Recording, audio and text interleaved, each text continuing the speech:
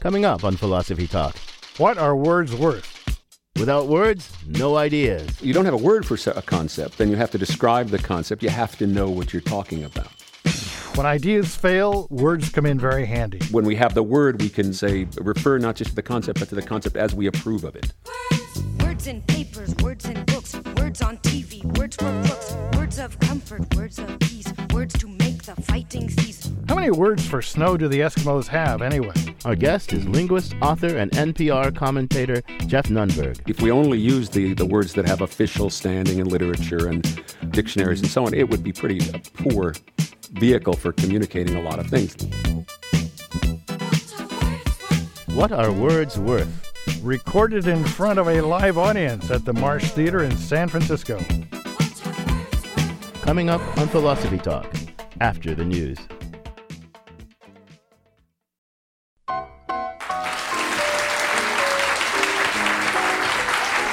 Welcome to Philosophy Talk, the program that questions everything. Except your intelligence. I'm John Perry. And I'm Ken Taylor. Today, we've taken Philosophy Talk just down the road. We're recording the program in front of a live audience at the Marsh Theater, San Francisco's breeding ground for new performance. No breeding while we talk, please. Our thinking originates at Philosopher's Corner on the Stanford campus. So we're happy to meet in person some of our listeners right here in San Francisco. Welcome to Philosophy Talk, folks.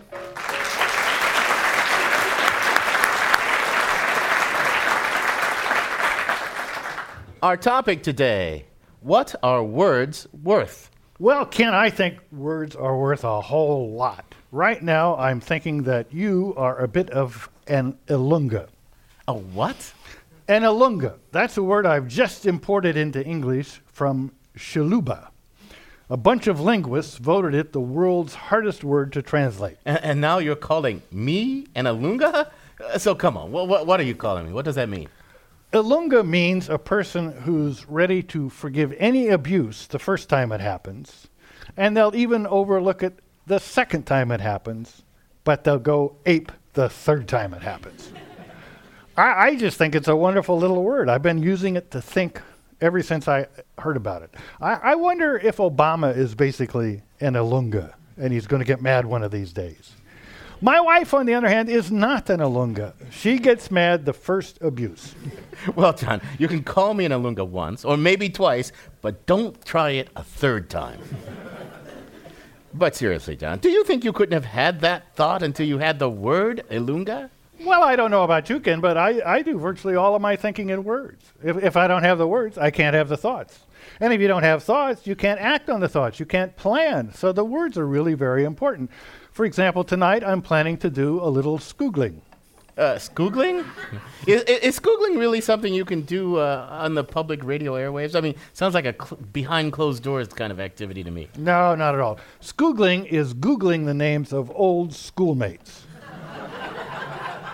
It's a new word, and skoogling is increasingly the cause of silences. Silences? You mean like SILENCES silences? Oh, no, Ken, you're so retro. No, silences, CYLENCES, long gaps in a phone conversation that occur when a person is reading an email or cyber shopping while talking on the phone, or skoogling. You know, John, you're really starting to get on my nerves with this. Don't be such an Ilunga, Ken. But let me answer your question. I think there are lots of thoughts we can't have without having the right words, or at least we wouldn't be very likely to have the thoughts. Different languages and cultures have different words, and hence different conceptual schemes, and they even perceive the world differently. Yeah, I think there's less truth to this than you think, John. I mean, you just translated the word linguists found most difficult to translate, Ilunga, with an English phrase about, 10 words long. I mean, before you ever had the word, you could have thought, Ken is the sort of person who is ready to forgive an abuse for the first time, to tolerate it the second time, but never a third time. I mean, isn't that the very same thought you now have with your fancy word Ilunga when you think Ken is an Ilunga? So what's the big deal? I mean, I could invent a word. Lexijerk, to mean radio personality who shows off by using new words in a pointless way. And now I can think, John is a lexijerk. But it's the same thought I've been having for the last 5 minutes or so. Well, good points, Ken, I must admit. But I think you're missing something. When a culture or a language finds a word useful, it suggests that the phenomena that the word stands for has some importance. It gets it a distinction, a grouping worth making. The word Ilunga encodes the insight or the possible insight that people that take 3 offenses to get truly angry form an interesting class. And maybe they have other interesting common characteristics too. Yeah, maybe. But, I'm told that the French don't have a general word for berry.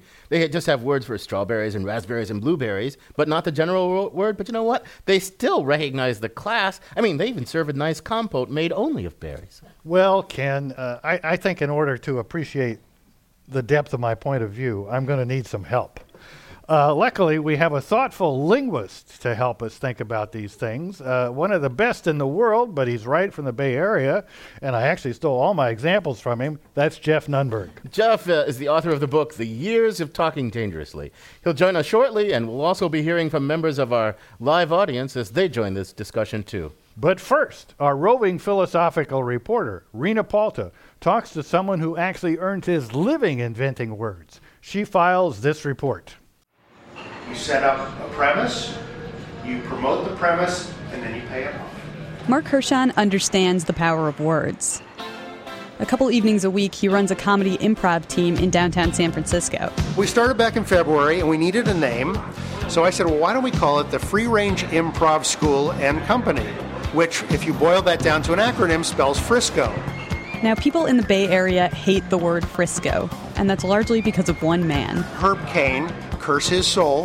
In 1953, this San Francisco Chronicle columnist wrote a book called Don't Call It Frisco and started this one-man campaign to not call it Frisco. Now, Frisco dates back to the days of the Barbary Coast and the Gold Rush. There's no reason not to call it Frisco, but he started this thing that maligned anybody who called it Frisco. Nowadays, using that single word can peg you as a tourist or completely out of the loop. Or Hershon's hoping maybe it can draw a crowd to a comedy event. Does the name have power? And I think it does. Hershon thinks a lot about names because he creates them for a living. In his day job, Hershon's a branding consultant. And when he worked at Lexicon Branding, he helped name the Pentium processor and Dasani water. He also named a small item that turned out to be one of the most famous brands in the world. The BlackBerry phone. Nowadays, we all know what a BlackBerry is. But when the company that makes the BlackBerry brought it to Hershon and his colleagues, no one had seen anything like it. It looked like a black plastic pager, and they somehow crammed this incredibly tiny keyboard with these little black rounded plastic buttons. And so we're passing these models around the table and making observations about the device and how it works. And I make the observation that it looks kind of like a high-tech BlackBerry, like the fruit. The smartphone's marketing manager was from an area of Canada where blackberries don't grow, so he was intrigued by the name. We did another 8 weeks of work and generated probably 5,000 names. And after all the legal and all of the focus groups, they probably had a dozen or so names that were legally available and clear to use. And at the end of all of this, the CEO, who was not part of the original briefing, but he goes, you know what, I still like that BlackBerry name the best. So it's this one observation, literally 20 minutes into the meeting, that later on, today it's probably the most ubiquitous name in high technology right now. Literally, words are worth a lot. Companies spend upwards of $100,000 just for the name of a big product like the BlackBerry. Considering how mysterious a name's success is, the whole idea of a career centered around making brand names may seem a little absurd. But for every genius success story like Starbucks, Google, and Kodak, there's a, Ford Edsel. In terms of performance, it was actually a really good car, but it had a really stupid name. It was named for one of Henry Ford's kids. People just didn't get it. It was a total disconnect. They go, what does this mean? And they could never get over it. So a name can mean a lot. And you'll find a lot of times companies that go into bankruptcy, one of the few assets they can actually leverage is the brand names that they own. They may not be able to produce that anymore, but they can sell it to a cookie company that can make that cookie or whatever it was that went out of business.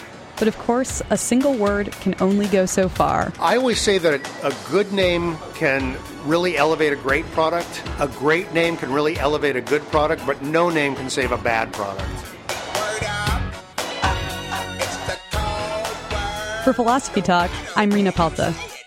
Want to hear more? You can find the complete episode on iTunes Music, or for unlimited listening, become a subscriber at philosophytalk.org.